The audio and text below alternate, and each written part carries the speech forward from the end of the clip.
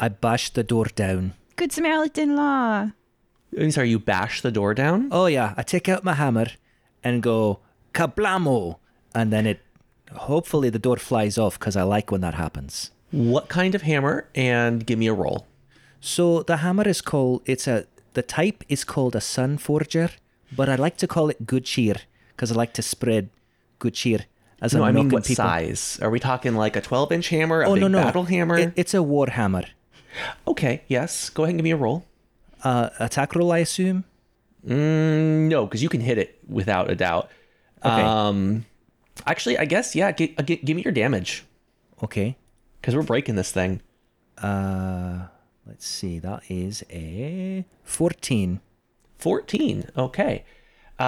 You put a big hole in the door, but it is still on the hinges, although looking shaky. You know, I could have just picked the lock. It is something I do. Okay, you still can. The door seems to still be in place and apparently has a very good lock. So be my guest. Well, exasperated, she just reaches through the hole and unlocks the door. Very good. Yes. No roll necessary. The door swings open.